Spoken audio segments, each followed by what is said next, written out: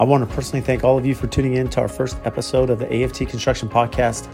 Our goal each week is to not only better the sound and quality of each episode, but also bring content to help all businesses in all industries. Our guest today is JJ Levinsky with Blue Wave Construction, and we're super excited to be discussing business organizations, startups, and what makes a company successful. So we are here today. This is Brad Levitt with AFT Construction on the AFT Podcast, and my special guest today is Mr. JJ Levinsky, and JJ is president of Blue Wave General Contracting. And it's actually a fun little intro. Welcome JJ to the podcast. Thank you. Glad to be here. So JJ and I, we've gained this mutual respect for each other. So although we're non-compete, we're different industries, we've really respected how each other does business and the reputation in town. And we've developed this friendship and meeting of the minds because JJ has a great background in business, building companies, making people accountable, and I felt that he was a great add to the podcast, and we've had this great friendship and really admire each other. So, JJ, with that said, welcome. We're glad to have you. Glad to be here, Brad. So let's kick this off. As I alluded, you've had this background of companies and you've built companies. So in your experience, what makes a company successful? The people. So how do you find good people? Because here's the issue we have, and I think most builders have this. How do you find good labor? How do you find good people? How do you train them? How do you get those systems in place? So where do you find good people? I think it comes from us. And without sounding conceited or arrogant, we have to drive the passion of what our goal is. So, for instance, I've always based the culture as first, and it has to be that like servant leadership type role. If I'm passionate about something, then the people will follow me, not because of the what we're doing, but the how we're doing it. I think that's always been the key. And so if you can just portray that passion and that culture, then those good people will follow you, because really that's what they're seeking too. But too often they're in a corporate culture where it's bottom line, top line, and they don't see the bigger picture, and that is the customer advocacy. And that's what we're always doing at the end of the day anyway. We just monetize that. You do it, I do it. And I think that's the key. When we look at our peers, those that we also look up to, that's what they're doing as well. So how do you build a customer culture or a company culture? I mean, what are different things a business owner, an entrepreneur, those who are listening to this podcast, what should they focus on to create that culture? Oh, that's a wide one. I think being a good listener from your customers first. Maybe it kind of coincides with understanding what your lane is. I love that Geico commercial, stay in your lane, bro. Yeah. It's always funny, but I think we can all be in more than just one lane. But also understand that you can only do maybe 2 or 3 things really well. Mm-hmm. And then how do you always stay on that core nucleus and then monetize different value-added propositions off of that? I think that's the one thing I always ask is, what's the value proposition? If we're not offering that, whether that's our team, our ancillary team, whether that's our subcontractors and vendors, supply chain, whatever, if you're not constantly asking that question and looking at that kind of internally and externally, it'll come to the surface really quickly, because then you're just commoditized beyond that. So I think that value proposition is always the key. And then just getting passionate about that, and so then the people just kind of follow. I guess it's hard for me right now to talk about it in the context of being black and white, because I've been living it so passionately probably for about 15 years now that it just comes kind of organically to me.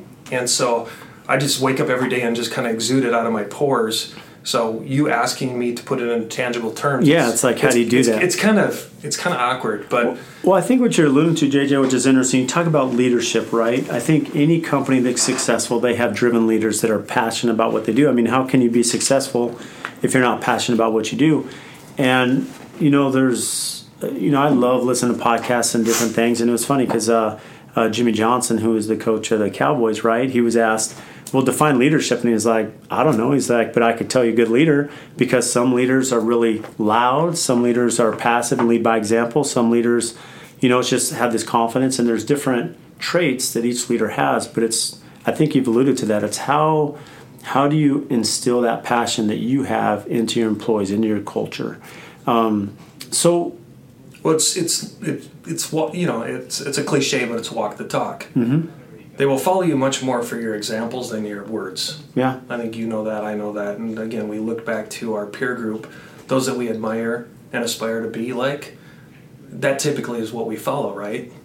And it's interesting. You pointed out being a good listener. I think most companies that are successful, that leadership, that leader who's run the company, if they're a good listener, if they're listening, if they're seeing the signs of things that are going good, of things that maybe disgruntled employees, the Wall Street Journal talks about that a lot, about, good leaders are good listeners, right?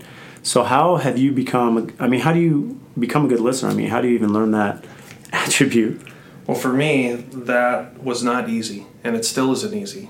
I'm sure you have a wonderful wife like I do. And I do. she will tell me that that's probably my biggest weakness. Mm-hmm. I often do the hearing and not the listening. And so I probably have to work at that out of the hardest out of all the attributes of trying to be a leader. Taking that and then processing it quickly becomes supernatural to me. It's slowing down the process to be the good listener. But the one thing that that helps me circumvent that is if I'm face-to-face, the body language thing, I can read that instantaneously. Just something, maybe you're blessed with it, some of us are, some of us aren't. So if given the chance to be face-to-face, I can do a much better job of gathering that information and reading that body language, whether that's a client, a subcontractor, anything like that. And so I just think that helps tremendously. And so I'm kind of breaking that, or taking your question and kind of blowing it up a little bit broader. Mm-hmm. Is listening is more than just the audio part. It's everything else. Body language, all those different Eye things. contact. Yeah, you hit all the senses. Yeah. So even repeating what they're saying, maybe writing it down, taking those notes for future context, right? Yeah. So I think, again, I think we got off a little bit off tangent on that, but just taking that into kind of more of a holistic viewpoint helps. Well, it's interesting, when you were talking about listening, it reminded me of the experience. And, when I was young in my career and we actually had just first started, AFT Construction, there was a mentor I had, and he was actually a client. Similar to you, JJ, someone that I hit it off with. We had shared a lot of business knowledge. And he was a client. We did a remodel for him. So we did his project. I was actually at this time the superintendent because we were small and growing. And it was funny because after he said, Brad, can I take you to lunch? And I'm like, sure. I've never done that with a client. And we sat there after lunch and he said, Brad, can I give you some advice? And I said, sure. And this is, and he was great about it. And he just said, look, one thing that I noticed you lacked, like you did this, and this good, but here's a couple things to work on. And one of them was site cleanliness. And he said, here's a couple little things, A, B, and C. And it was interesting because there's a few ways to take that. I could have been upset, but we've actually made that our mantra, right? So we now, since that day, site cleanliness has been a driver. And I had no idea, how that would help us be more successful as a company. And I'm sure you've had experiences like that. Well, kudos to you, because that's one of the main reasons I sought you out years ago. I think I was watching you on social media and I was like, wow, that guy's got an awesome clean job site, and it went after one of my own passions. So I think that's funny. So let me ask you along those lines. No, it's funny because, we talk about business. We talk about how can you be a better leader. And one thing that's toughest construction is, it's like, what is the construction industry lacking? You've been in construction your whole life. You're very seasoned, JJ. So what are some things you've seen lacking that we could better as contractors? Just understanding our bigger role.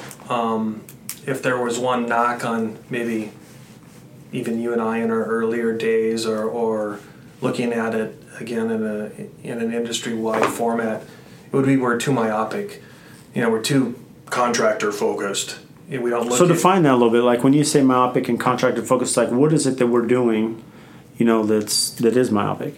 We still concentrate too much on the bricks and mortar, and we look at it that is paramount to construction. It is, but that's our currency. Mm-hmm. It's not the whole equation. Mm-hmm. And so that's kind of what I use in my speech, if you will, when asked this question, and again in different contexts. It's just looking at how. If there's something that's in one of those lanes that you feel comfortable in, provide that to your customer, and then again figure out the monetization later. It'll ebb and flow. You'll figure it out. I'll give you a great example. For those of you listening, I'm a 7-year transplant from the Midwest and the Minneapolis market, and I remember, I can't put it into years, but Ryan, companies who are now in, they've been in Phoenix for a while. I remember back in the Minneapolis market when everyone looked at Ryan as, why are those real estate guys trying to be contractors? Well, now, look at them now. Who's laughing now? They are. Because they figured out a way that that's what the customers wanted, and they didn't pay attention to what their peer group was saying about them as, hey, you scummy real estate guys, you can't be a contractor like us in the big boy market.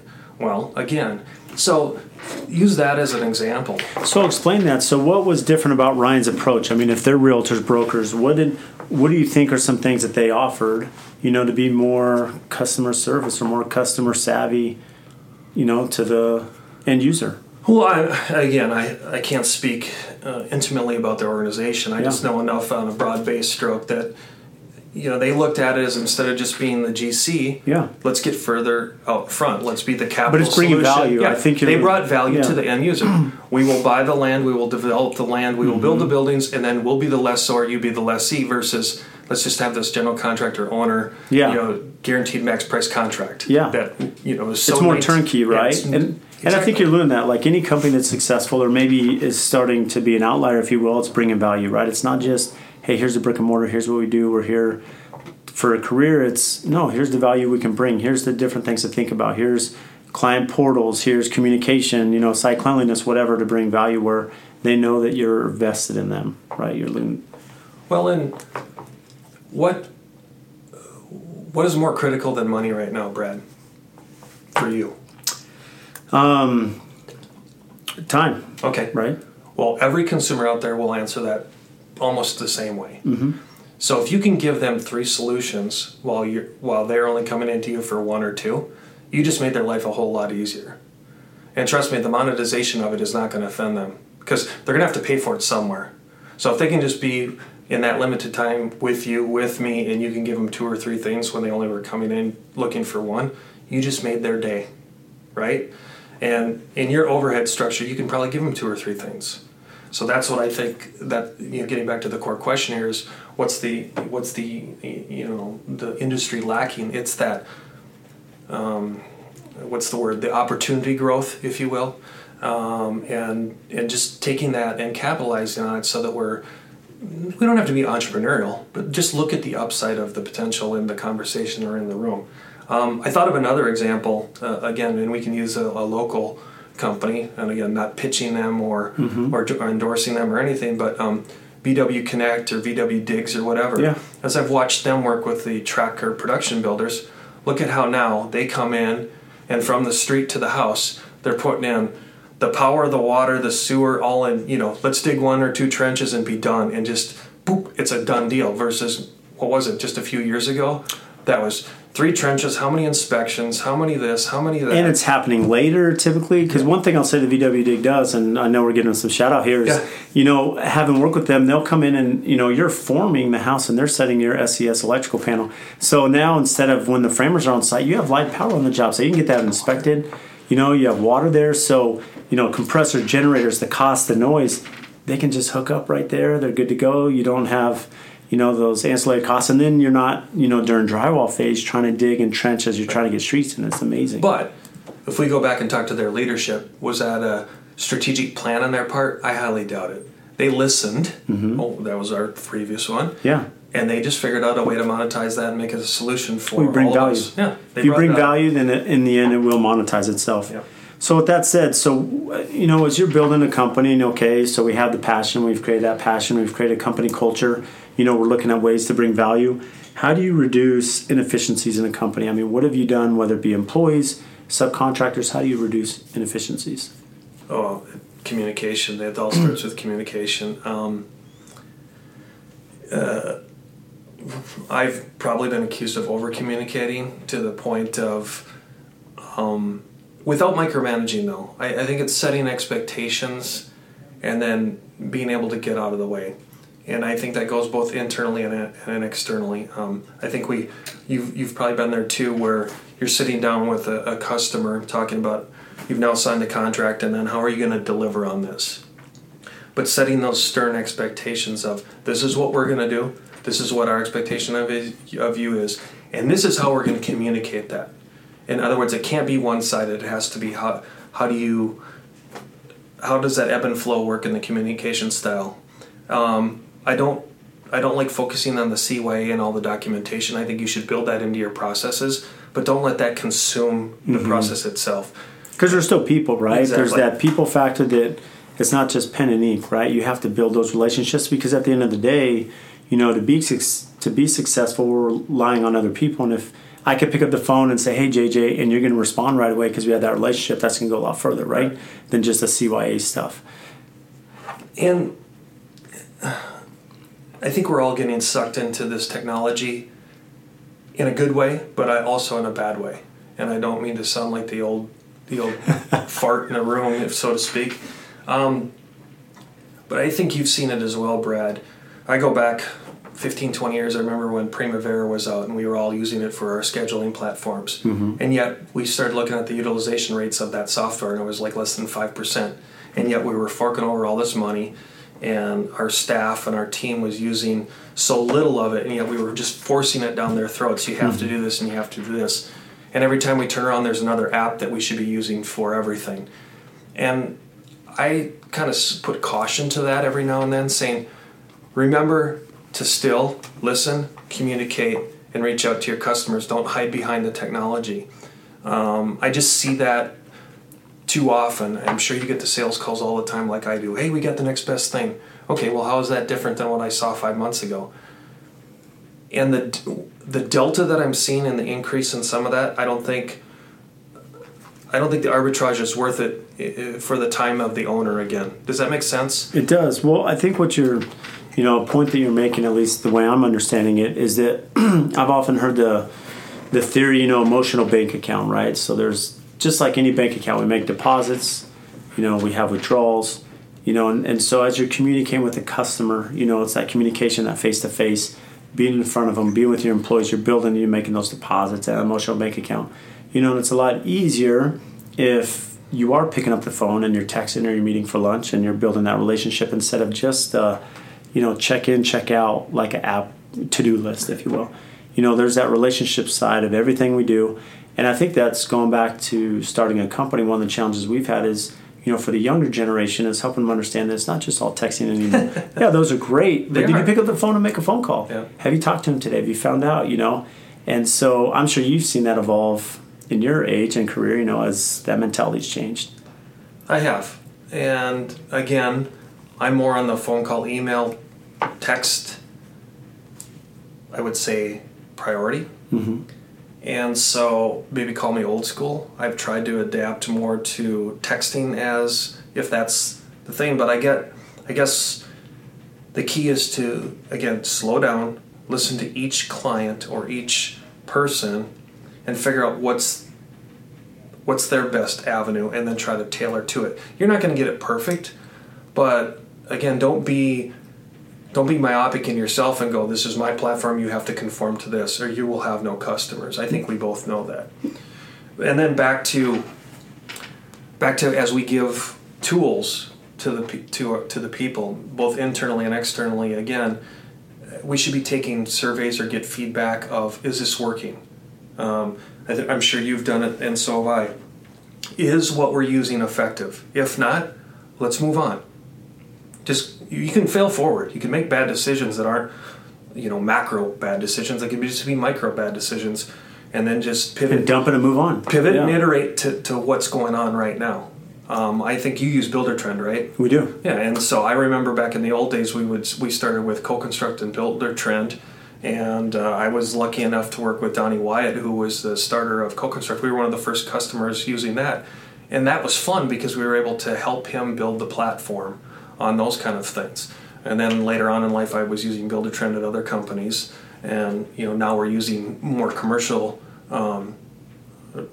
specific software. But again, I'm actually finding that our people and our end users are having more fun and more effectiveness with the simpler softwares, if you will. Yeah, well, it's interesting. I mean, it's important for any business, to be successful, that as you're going through these apps and as you're working on different aspects to find out what's working and what isn't, right? If it's not working, cut it off. Right. Like, train on what works. I mean, you talk about Buildertrend, which is something we use.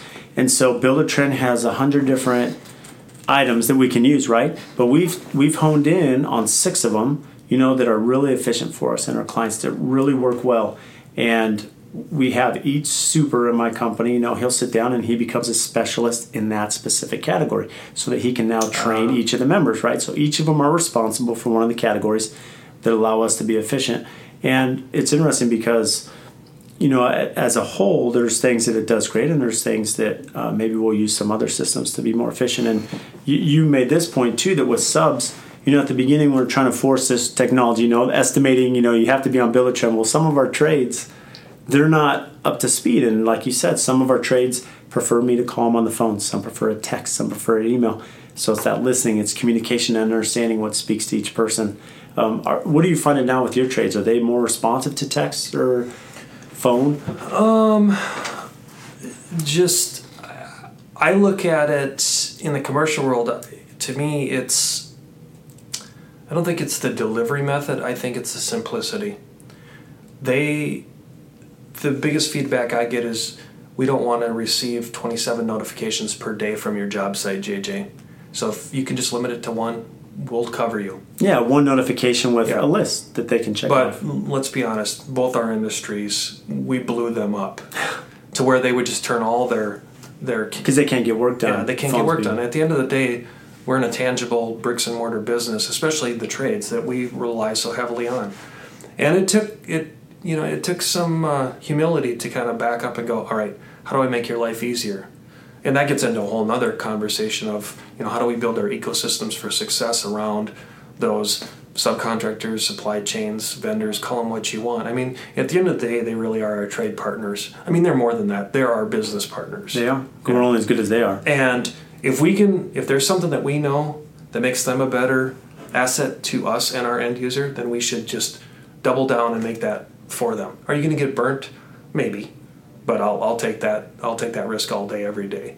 And that's a paradigm that both our industries have struggled with forever, and we probably will continue to do that. Although with the labor shortage, it's become a lot more prevalent that those that are doing it, their shelf life isn't as long anymore. Yeah, you can't afford to. So because your background, JJ, you've built schools, and some of these schools, for anyone that understands commercial construction and charter schools, like your time frame is minimal. The year creating the structure, I still have yet to understand how you guys do it. How do you even manage that process where it's 7 days a week and you're 4 months trying to build a school? How do you even manage that? Well, it's a little crazy, but here's the one thing that in the commercial market, and this may come across as like a bomb for anyone listening, but you take out the emotional part of it. At the end of the day, most commercial construction is done to do what? Produce revenue for somebody. I call it a facilities-based solution for a business, nonprofit, whatever. They need a building for something, but usually it's revenue producing. So it becomes a little less emotional than a home, a remodel, something back on the personal side. So having said that, it's much easier to get what I call a left brain decision that's not fighting a right brain emotion, if that makes sense. So if you take that out of the equation, you can see how it compresses the time down dramatically. Now you still have to manage all the cogs on the wheel, so to speak. And that gets back to, again, building your team just like you would, of who are the people that you can trust to help navigate those things faster, smoother, better, so you're not bogged down in what I call the traditional process. Well, it's funny because we do residential commercial. We're not at your level commercial. We do small commercial. And people always ask, what do you like more, residential, commercial? And I just tell them, well, it's different. It is. Right? And because on the residential side, it's a lot more emotional. The clients are involved. They have an opinion how they want their house to look and their finishes. And it's not that the quality's better, in some cases maybe, but more than anything, it's more emotional. It's more personal. Whereas if I'm doing a restaurant, hey, we got to be open by this date. We have to start serving. We got food. We have, staff to come in, FF&E. We're moving in like it's this complete bum rush, if you will, to the finish because you got to start turning revenue. Like you have to make that back. So it's just a different mentality. And so with that, you had talked about building businesses and how to be efficient. And you've hit some points I want to revisit because one of the things you said that I wrote down was that the communication, that instead of blowing up your trade with 26 notifications, have one. And I found that even employees like that, where, they don't want, every time I think of something as an owner, calling my my project coordinator saying, oh, did you do this? Did you do this? Just maybe at the end of the day, send one email and say, hey, here's 10 things, so as I'm thinking about, write them down and don't just blast it to them. Allow them to be successful in their ways. So how do you do that on a busy schedule where you things do come up? How do you manage that process? I guess over the years I've tried a number of things. Probably the most effective one is I would build an internal mind map instead of trying to externalize it. Because guys like you and I, we would throw a million spaghetti noodles at the wall if we could. And like you said, we would just alienate everyone in our team. So luckily I had some mentors and peers maybe 10, 15 years ago where I learned the hard way that you can't do that. So if you just kind of keep it, I don't care if you're using an app or whatever, and then maybe at the weekly operations meeting or whatever you do, I still believe that a weekly meeting is very effective. And then when it's your time, share those ideas and see what sticks internally. But I just think that traction is better, because I wholeheartedly agree with you, Brad. You just can't dump on everyone whenever it's, when you have an idea at 11:30 at night. I agree. Don't email everyone. So I don't know how you feel about that or what you do, but I'll use different platforms on my phone or on my computer or whatever, or just like you and I are doing right now, writing it down old school in our notepads. Taking notes and and then just kind of cue it into whatever your mental mind map looks like, and when it's appropriate, regurgitate it if it has effectiveness.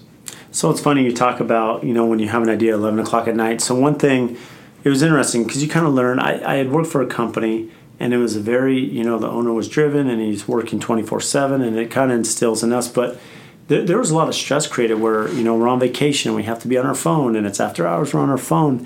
And, one of the mistakes I made as a young business owners, I was instilling that in our people. And I started seeing the stress, because they weren't able to disconnect. And so we set a policy. I told them, I said, hey, after 5 p.m., emails are off. You don't need to respond to any emails. Because if there's an emergency, you're going to get a phone call or a text, and that's fine. Like, you can respond to that. But, night times, weekends are your time, unless it's an emergency. Enjoy that time. Don't feel you have to respond to an email on the weekend.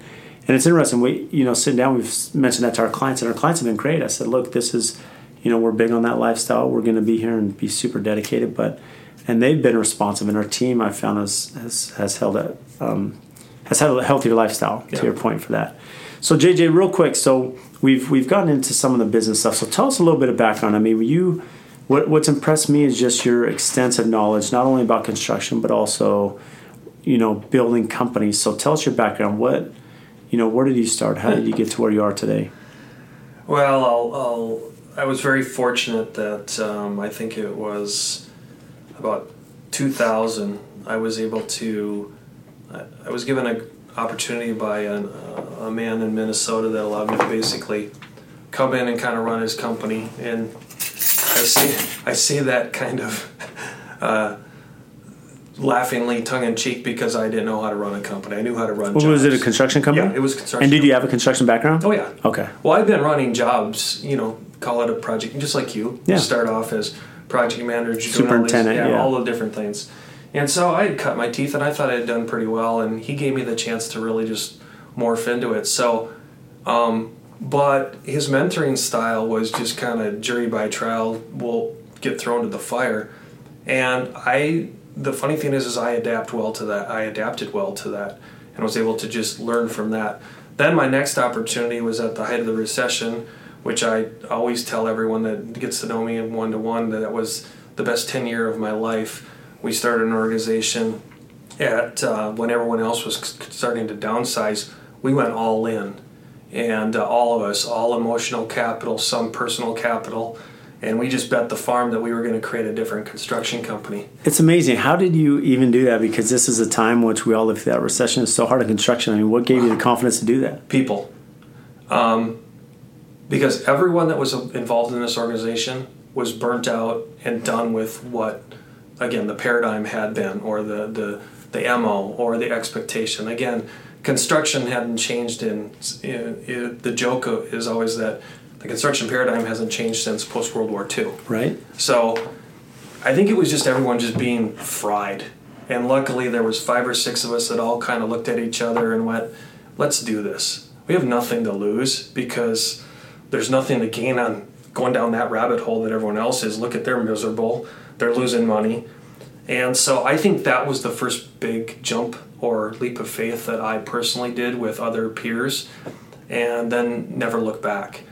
I could talk hours just about the experiences that we did at that organization, and that was where I was until I moved to Arizona in 2013. So what kind of construction did you guys seek? I mean, how were you getting jobs at that time? We were in an area that was what I would consider rural compared to, we didn't have the Phoenix Metro. We were 2.5 hours away from Minneapolis, St. Paul.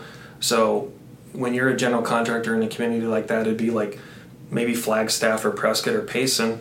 You had to be able to remodel a garage, build a school, build a church, build a $2.5 million house, do all the horizontal, all those kind of things. So you truly were a general contractor.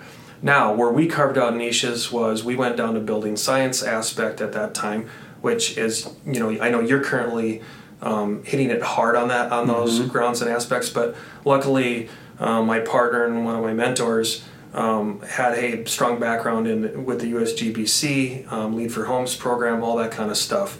So we were exposed to building science before any of our competitors were, and we leveraged that primarily because cash was king at that time. Well, who had cash? It was the successful business owners and people that saw the downturn coming, and they hedged their bets. So we were working for people that wanted to save money, and building science was a way of operationally saving it. Does that... It does, because what's interesting is any savvy investor, anyone that's savvy, they know when the economy is great, you sell it all, and when the economy is bad, you build. Yep. Because you can build for, you're getting the value, right? That dollar's going to go further. And so what you alluded to is that you differentiated yourself, right? You guys had different processes, communication, different talents, and not only that, but the building science side. So you become a sought-after company in a recession where the savvy people want to hire you because you offer that service that no one else is. And then they know that their dollar's going to go farther, right? Because the wealthy people still have money, right? So the interesting part of where you're segueing this in is that was the tactical part, because you had to build a backlog of work. So what was the differentiator? And it was that. And we did that both on the commercial and the residential side. And then we got into another thing that was actually very tied to Arizona, which was best value procurement, or BVP, PIPS, whatever they called it. That was originally started at Arizona, at ASU. However, Minnesota was one of the states that had adapted it as well. And basically it was an objective way of identifying subjective differences, if that makes sense. I know that's a tongue twister, but explain that a little bit. In essence, it's a way to qualify good potential over low bids, because in the municipal market and taxpayer money, everything was low bid. And PIPS was a way to qualify how could the second lowest bidder, the third lowest bidder, actually be the best value. I'm holding up my quotation fingers right now. And it's a way to do that. And it's a very... So have you seen that be implemented by government things where they've taken the second... So how do they quantify that? I mean, what metrics or what are they using to identify? The keys are to keep it blind, to keep it... you have to go through a lot of training. But once you get it, it's almost like, how did we not think this way before? So for me, it was a very easy transition. So that was another thing that our organization was able to pierce, because again, I'm back to 2008 to 2010 when everyone was going down. Where was money? Well, the government. Love them or hate them, the government was handing out money because they wanted to pump the resources in different economies. To build it back. Yeah. So that was one way that we were able to go in and get CM at risk, CM at agency jobs, even GC with GMP type stuff. Now, we didn't go after the big stuff because we were a mid-sized general contractor, but it was awesome. And it wasn't just getting the work, the attitude and the platform behind Best Value transcended into our business operations. So in other words, don't commoditize anything. Look at value and don't do it subjectively, but put criteria to it. And so we would bring our subcontractors into a large hotel room or like a conference center and explain the process and say, listen, we want you to succeed. this is how you're going to differentiate yourself. Now, we're not going to low bid to or cast out bids to 50 of you. We want 5 of you to be pre-qualified, and then each time you're going to do X, Y, and Z, and this is how we're going to track your performance. And so as that started to take shape and form, we started to peel out pieces of that into our operations and into our leadership and into our business. So that's, if you're following this conversation, how you started, it's how did you do this into a business platform? Well, again, we start with the tangible components of construction. We peel it back into operations, leadership, and all those kind of things. Now, again, I'm going to be the first one to admit, I didn't have that planned, but we were able to pivot and iterate fast and in a nimble and humble aspect to just grow the organization exponentially overnight while everyone else was retracting. We blew our company up from 2008 to 2013. Yeah, and you built, so you're one of the few that actually opened in the recession. You built a successful company, you sold it, you moved here. But going back to it, so I'm a big sports guy and I'm fascinated, right? As I've gotten older and you become a business owner and you understand all the little things that go into running a business, right? And you see these different franchises and some are successful all the time. And it's because they have good leadership, they have good understanding, they good training facilities, and they have good teachers and coaches and managers, right? And it's that process like you're talking about what separated you in the construction industry, that everyone's almost on the same playing field, but what elevated you guys is these systems and processes and PIPs and different performance have. So now Evolve, you get to Phoenix, you become a consultant, right? Based on that background. And so what made you move to Phoenix? Just a life change. My wife and I were looking to make a change, and our kids were at an age where we wanted to just explore. Live, that old cliche. Got tired of the snow? That too. Not the snow. You get tired of the 40 below for 4 months. And it's just kind of depressing. I think we needed some vitamin D. It was time for a change. The only negative thing was walking away from that organization that I just got done talking about. I mean, those people were my lifeblood. If my body didn't force me to sleep, I would have worked 24/7. That's how much I loved my job. And it's not the first time I loved my job, but not to that level. I mean, there was nothing going back. I used to always tell people, and I'm sure I've even told you, Brad, I felt like we created a Google-like environment in the construction industry in a very conservative Midwest, little pocket.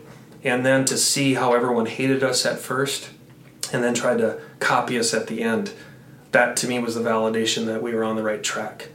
And then if you take out all those little experiences in there and start applying it to how you can be a good business person, to me that just set a platform of, okay, I now have the faith in myself to surround myself with other good people so we can repeat this. But not repeat it to the same level, repeat it at a better level. And I think that's where you and I are at right now in our conversations. Why are we doing this today? I think it's based on that platform.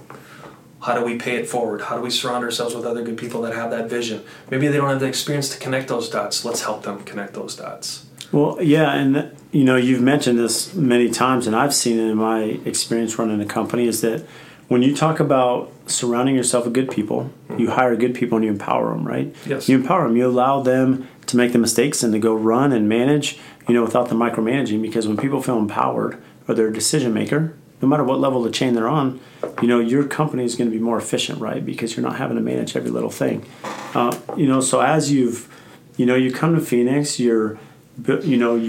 I know your background. You've been working for companies here in town. You've built them to be successful. Then you move on and you build another one and you build another one to where you are now. So now you're president of Blue Wave. So what are some of the things that you're working on now at Blue Wave? Well, there's some humility in here. The first year of Blue Wave wasn't the best. We tried some things that didn't work. But back to your point, did we give up? No. Our ex-CEO, who still is a great friend of ours today, he went back into an industry that he came from. He really set the foundation for what we're going on. So, and what I mean by that is Blue Wave was based on Blue Ocean Strategy. For anyone that's read that, it basically, I don't go to the technical definition of it. In other words, if you look up the book review, it'll describe about how the commoditization of a market, how you try to get out of that Red Sea and go into a blue ocean. But in essence, you're trying to, again, how do you put value proposition out there and differentiate yourself from the customer? So Blue Wave's initial concept was provide a front-end capital, or usually a capital or asset-based solution that makes you the de facto general contractor, and then figure out a third play on the back end, either for yourself or your ecosystem of some sort of recurring revenue. That could have been facilities management. It could have been helping their board be better, all those kind of things. Now, all that didn't work for us, but when we sat back about a year and a half ago or whenever it was, we decided that the core nucleus of that theory had proven itself well. We just didn't deliver on it well at the beginning. We were a little bit undercapitalized and tried to bootstrap it a little bit too much, and it bit us. But we retrenched, and now we're back in it. But again, it gets back to that value proposition. And so really what I'm trying to do now is just double down on that and connect those dots, both internally and externally. And every time I talk to people in our industry, I'm getting the feedback that it's there. People want it. I can't define it in everything, because in every situation it's a little different. If I'm dealing with a school, it might be help them find financing as that front end piece, and then help them with the general contracting. And then on the back end, it might be, hey, maybe they need to bond out in 3 years. Okay, we'll find bond counsel for them, find bond financing then, if they go conventional lending at the beginning. I can't speak to how it would look in the residential arena, but it might, if you're... Well, we have that too. I mean, they may ask us, hey, we want to build a house and we don't know anything about it. So we'll give them value, right? We'll help them find the lot.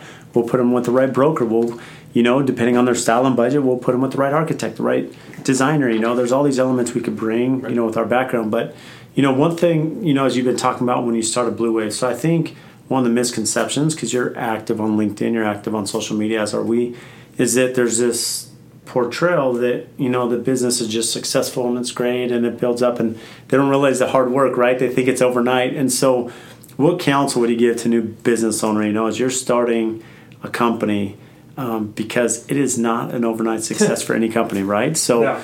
What advice would you give as you're starting a new company? Well, you have to believe in yourself first.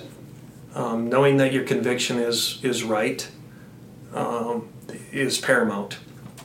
Just having that belief and sticking with it, because you're right. You're going to get more no's, nays, you're stupid, you're crazy, than yeses. And that's the reality. The other thing is just watch your top line and bottom line. I think too many people just watch the top line and then all of a sudden they start spending. Look back to, you were around in again, that time that I alluded to before. I remember watching my competitors in 2006 to 2008 spend money on things that they shouldn't have been spending on, and then that excess. And then what happened? Yeah. So cash is king, right? Yeah, cash is king. So just being humble and nimble and doing those things, but never, ever, ever forgetting the human capital aspect. That to me has always been first and foremost, is that even if you get busy, you are still always recruiting. Because if you think your shelf is set, then you've already failed. And I think you know that. I have. It's funny. The last company I worked for, that was the issue. We were so inundated, we were so busy building Mauna Lucia, this $300 million project, that you forgot to feed the pipeline, right? Yep. And it stopped, and it came to a crashing halt. And so, as an owner, you always got to keep seeking that pipeline, keep feeding the machine, and keep looking for the project from a year from now, 2 years, because in construction, these things take time. One thing that I think you mentioned that's very valuable for everyone listening is you talked about accountability. So as a business owner, you talked about our first year, it wasn't as successful as we had hoped. We had some hiccups, with our strategies, but we sat down, we self-evaluated, we made ourselves accountable. So how do you make yourself accountable? How do you make clients accountable? Well, how do you make your team accountable? Well, communication and then benchmarking it. You have to put it in writing. I don't think there's any. And we found that too. With the client, let's say, because I've had people say, well, my client won't make a decision, and we're trying to get this, and we've dealt with that to some extent, and we sat down and we said, okay, if we need a paint color selected by X date, we put it in writing, we send it, get it in writing, we make that phone call, we talk to our client, say, and we don't just send it to them, say, hey, you need to decide, JJ, by next Friday. we say, JJ, here's part of the process you don't understand. This train's moving at full speed, right? If you make the decision Friday, here's A, B, and C, the chain of events that's coming. If you don't, here's how it's going to hold us up, and here's the cost involved. And when they understand that process, because they don't know our livelihood, they don't know our schedule, right? They have no clue, and so they think, I can figure out pain in 3 months. Well, and I'm just using pain as an example, but we do have, there's a cause effect, there's a critical path here, and so that communication, laying it out, and I'm sure you've seen that. So, talk about job costing. You mentioned that. Why is it important, job cost? I think a lot of people don't even understand job costing, right? Looking at that profit line. Let me take your thing and spin it just a little bit, because there was a story that popped into my head. So back to best value and PIPs, one of the things that was effective with that is that everyone is accountable. And it isn't at the end of it's not just at the end of the job, it's all the time. So there was this constant survey going on. And it was pretty awesome, because the owners and the architects and the engineers, not just the general contractors and everyone downstream, were always getting rated. Well, what do you matter? It's kind of like Yelp, right? Interesting. So if your clients are crummy clients, Yelp them. I mean, not literally, but figuratively. So how do you put that in context? Well, a tool that I found is very effective is called a weekly risk report. Now, it doesn't look like anything special. It's basically everyone that's involved in the project, including the owner, including the designer, including anyone that has decision-making capabilities. You put it out in a public document, not private, a public document, so it looks like everyone's accountable. Because as a peer group, that's much more effective in the global place than it is just behind closed curtains. Mm-hmm. Now, you don't ever get vindictive with it or, like that. But again, keep it objective, keep it tangible, and pretty soon it starts telling a story. So then when you do have that situation, hey, Mr. and Mrs. Johnson, sorry if you're listening, Mr. and Mrs. Johnson, but, look it, for 4 straight weeks, you've been on notice that paint color was due. Now you've affected it. Okay, sorry, I can't fix laziness. You can only do so much.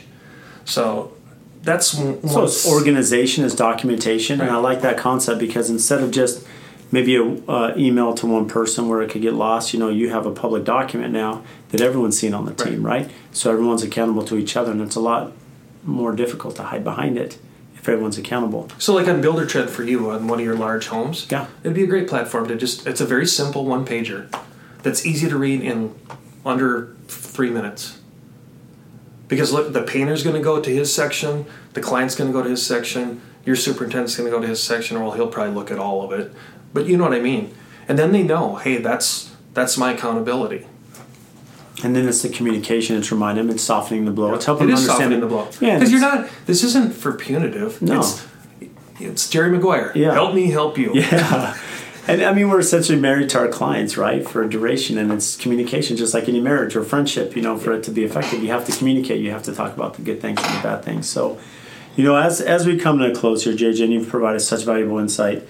How do you see continuing education? What are, in your experience, what have you seen that has helped you better your brand? Better your programs and efficiencies, or just building science knowledge? Well, all of it. I am a new believer, and I'm late to the game, but I'm a podcast listening junkie right now, because I used to do more traditional reading, and I just don't have time. Yeah. So I'm trying to go back to my own advice earlier on in our conversation, and I'm amazed at what I can get for content in podcasts while I'm walking the dog at 5 a.m. while, you look like you work out all the time, so you can do it when you're working out. Just those off times. And I don't like multitasking, because multitasking, everyone uses that as a cliche. It doesn't work. But everything. And you and I had talked about this before, so I kind of try to think about this, because I knew we'd be trying to talk to some listeners about this. And there was one piece of advice I got a long time ago that I think has proven very well. I will go back about 10 years, and I started studying. Now remember, you and I are deep into construction now. And I took advice of someone to look at other industries. And what did I dive into? Logistics. Because I had a buddy that was managing a logistics company. And I'm like, what does this have to do with construction?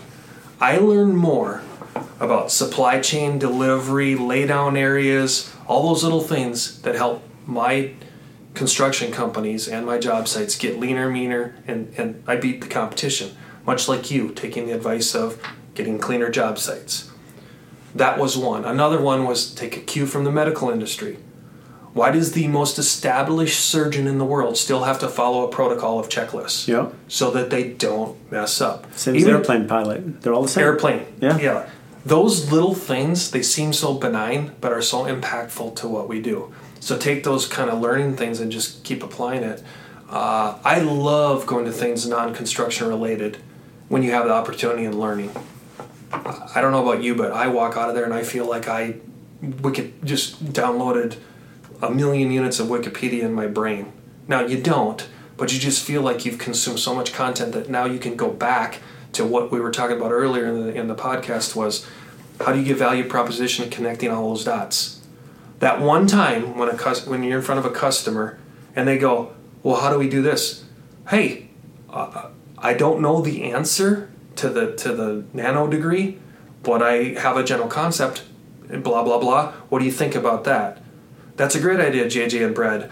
Can you help us get the solution? Yes, give me 24 hours and I'll get back to you.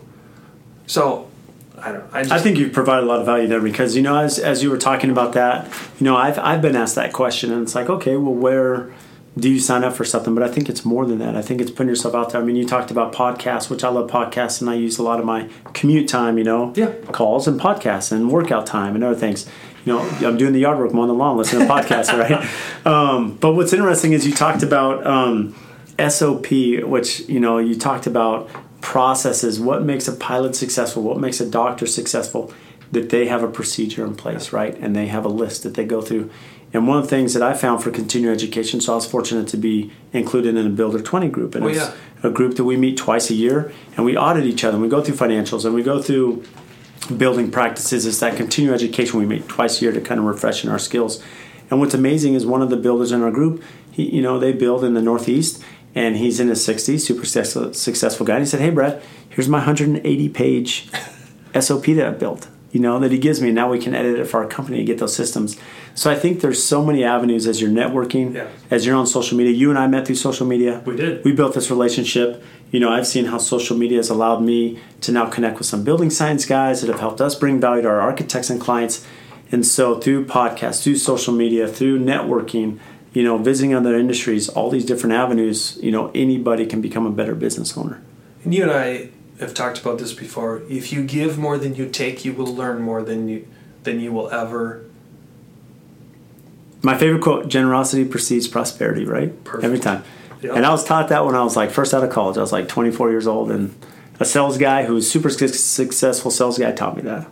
And look at us. Well, not you, but I'm old now. And you go back, if I was 20-some or 30-something, I would have said, yeah, whatever. And now it's so true. But the more you give back and network and you're building these systems, you're just going to build that brand, if you will. You're going to build that network. Well, JJ, I can't thank you enough for making time today. There's so much value you brought. Again, so JJ, let our listeners know, how can they find you? JJ Levinsky, Blue Wave General Contracting. We're based in Chandler. And if you can't find me, find Brad. Thank you, Brad. Yeah, thank you. And we'll have a list. We'll put a link out. We'll put some hashtags in there and some handles so they can reference you on LinkedIn and throughout. And we're excited to continue this relationship. So thanks for making time today, JJ. Thanks again. Take care. Thank you so much for tuning in to episode 2 with JJ Levinsky, and stay tuned for next week as we release our episode with Mark Candelaria and we discuss business, entrepreneurship, and architecture.